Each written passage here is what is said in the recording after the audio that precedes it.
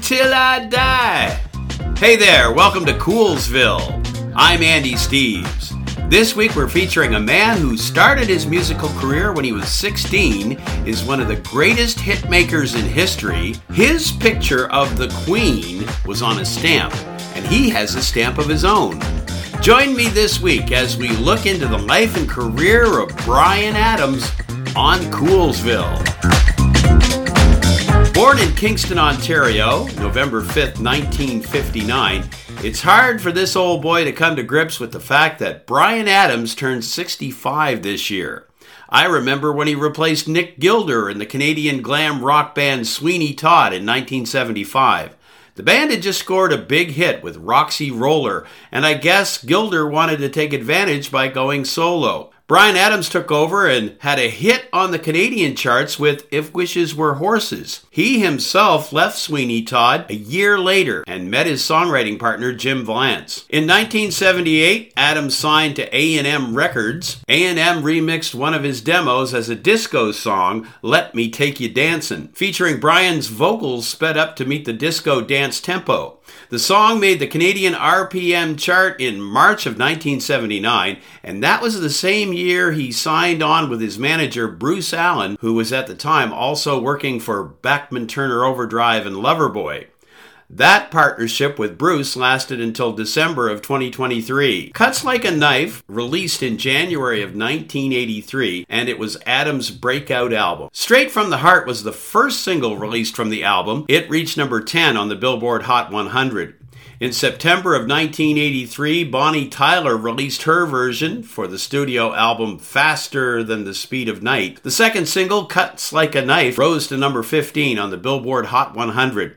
The third single, This Time, was also a top 30 hit in the US and Canada. What struck me when I was researching this stuff was that Bryan Adams was popular basically worldwide right from the start and seems to have sustained that popularity right up until the present day. Cuts Like a Knife was the album that made Bryan a household name, but his next album, Reckless, was one of the best albums of all time. The disc featured count 'em six singles that hit the Billboard Top 15, including Run to You, Summer of '69, and the number one songs, Somebody, along with the ballad Heaven. My personal favorite track from the album was the song he did with Tina Turner called It's Only Love. It's a great video too. They're right into it. Reckless has sold over 12 million copies worldwide and won a Juno Award for Album of the Year in 1985. In February of 1985, Adams recorded the charity single Tears Are Not Enough as a member of Northern Lights, an improvised supergroup that also included Anne Murray, Gordon Lightfoot, Burton Cummings, Joni Mitchell, and Neil Young, and other Canadian musical artists. Adams wrote the lyrics and the album, and the mission was to raise funds to help the 1983 through 85 famine in Ethiopia. The single was released in March of that year and rose to number 1 on the Canadian Top 40 chart. It was also the number 1 song of the year in Canada for 1985. The single went triple platinum and was included in the We Are the World album. In July of 1985, Adams performed the song at the Live Aid concert at the JFK Stadium in Philadelphia in front of over 100,000 people. In December of 1987, Bryan contributed the song Run, Rudolph, Run, the old Chuck Berry tune, to the album A Very Special Christmas, and that was to benefit the Special Olympics. In 1990, Adams, Robert Mutt Lang, and Michael Kamen wrote Everything I Do It For You from the Robin Hood Prince of Thieves soundtrack. It was originally intended to be sung by Kate Bush, but she turned it down, and it was recorded by Bryan in March of 1991. Everything I Do was released internationally on June 12th, with the initial shipment of 385,000 copies being the largest single shipment in the history of A&M Records. It spent a record 16 consecutive weeks at number 1 on the UK singles chart and 7 weeks on top of the Billboard Hot 100. The song also gave Adams his first Golden Globe Award nomination for Best Song from a Motion Picture. Later that year, the song was included in his new album, Waking Up the Neighbors. It became Bryan Adams' second album to be certified diamond in Canada, which meant at the time over 1 million units sold. It was also certified 5 times platinum in the United States. It went on to sell 16 million copies worldwide. Waking Up the Neighbors became the first album by a Canadian since Neil Young's 1972 album Harvest to reach the top of the album charts in the United Kingdom. You're listening to the life and music of Bryan Adams on Coolsville. I'm Andy Steves. Did I hear Hall of Fame?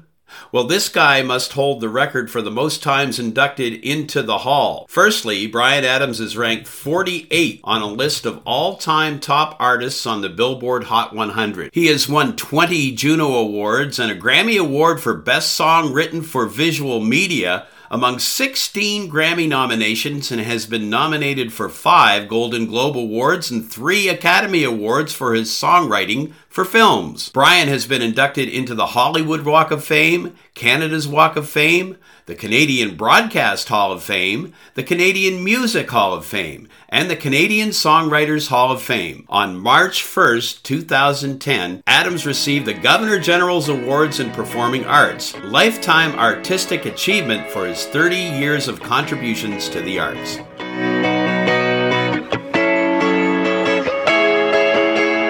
Bryan Adams' latest album is called So Happy It Hurts, describing it as a return to life after COVID-19. The pandemic and lockdown really brought home the truth that spontaneity can be taken away, he said in a press release. Suddenly, all touring stopped. No one could jump in the car and go. The title song, So Happy It Hurts, is about freedom, autonomy, spontaneity, and the thrill of the open road. The album of the same name touches on many of the short-lived things in life that are really the secret to happiness and, most importantly, human connection, he said. Don't go away, it's time for Fun Facts. Well, he was basically an army brat, just more like a diplomacy brat. Bryan Adams was born to British-Canadian immigrants in Kingston, Ontario, November 1959, as we said.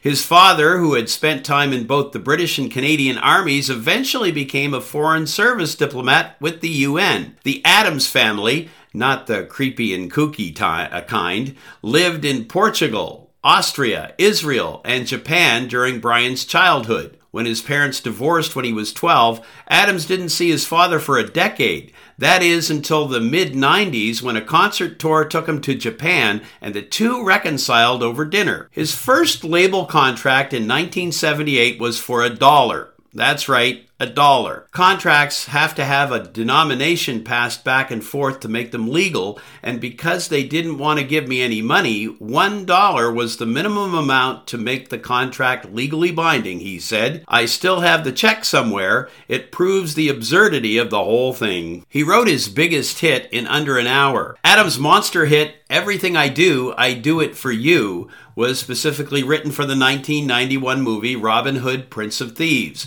But he had to compete with the likes of Annie Lennox, Kate Bush, and Peter Cetera for the job. Michael Kamen, the composer for the film, thought Adams had enough roughness and edge to make the ballad compelling and romantic without being saccharine. I write sweet melodies, Kamen has said, and sometimes they need someone to deliver them with enough authority to make sure that you don't fall asleep. It worked. Adams and super producer Mutt Lange wrote the lyrics in roughly 45 minutes to fit with Kamen's orchestration, and the song went on to be one of the best-selling singles of all time, as well as a wedding staple for the entirety of the 90s.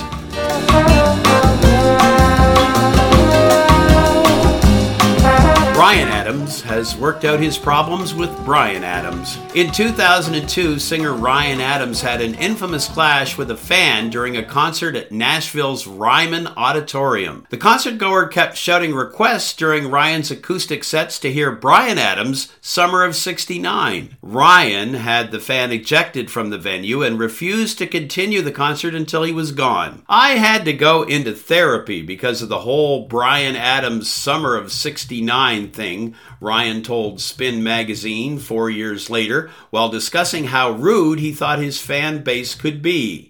Since then, Ryan and Bryan have become friends. There's just this long story that I supposedly have a problem with Bryan Adams, but that's actually not true, Ryan told The Current in 2014. He's one of the hardest working musicians out there. I totally respect this guy. In 2015, Bryan Adams returned to the Ryman and played Summer of '69, and Bryan approved. Ryan wrote me to tell me the day before that he was going to do it, Bryan told the San Francisco Chronicle.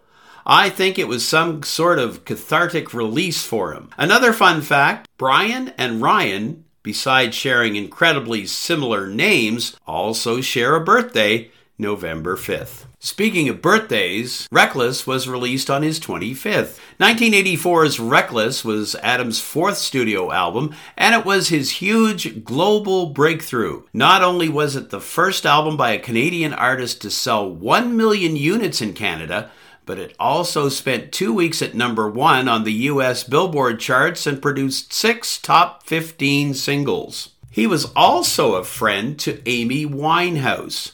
Not only did Adams take a number of portraits of the British songstress, including the cover of her 2011 posthumous album Amy Winehouse Lioness Hidden Treasures, but he also helped her get away from London during her drug, drinking, and marital problems. Over Christmas 2007, Adams invited Winehouse to stay at his home on the private Caribbean island of Mystique to detox. It worked, at least for a while. According to Winehouse, Adams only had beetroot and carrot juice in the fridge, and the stay was a good reboot for her. 2 months later, when she won 5 Grammy Awards for her multi-platinum album Back to Black, she was still sober, likely at least partially thanks to her stay with Bryan. I always get sad when I think of Amy Winehouse. He's a photographer, and a good one. Adams just doesn't have a photography hobby. He has a second career. In the late 90s, he began focusing on his camera work and published a number of books to raise money for various causes. His 2013 book, Wounded, The Legacy of War, focused on those injured in active duty, with proceeds going to various veteran support charities. Earnings from 1999's Made in Canada go to breast cancer research. The cover model was a close friend who had lost her hair to chemotherapy. He's had numerous exhibitions, including one at London's National Portrait Gallery in 2008, and his snaps of rock stars and supermodels regularly appear in fashion magazines like Vogue, Interview, and Zoo.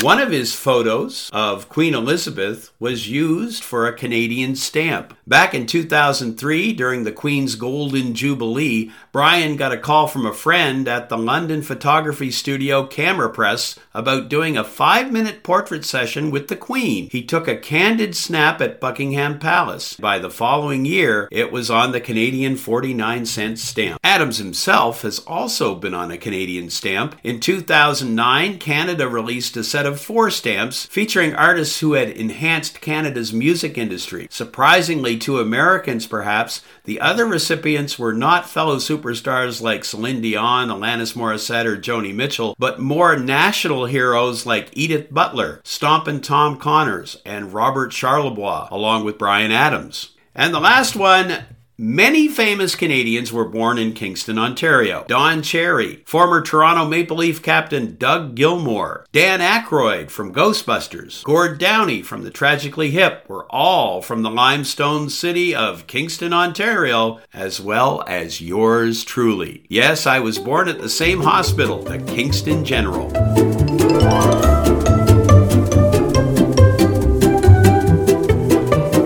And that just about wraps it up for another week here on Coolsville. Again, with the spiel. If you're listening on Spotify or Google, don't forget to push my buttons. You know, the ones that say like. If you're on my Facebook, share, share, share without the sunny. Special thanks to the royalty-free music service I subscribe to, Upbeat. I'm Andy Steves. It's a joy, privilege, and God's grace to present this show every week. Thanks for listening. See you next time on Coolsville.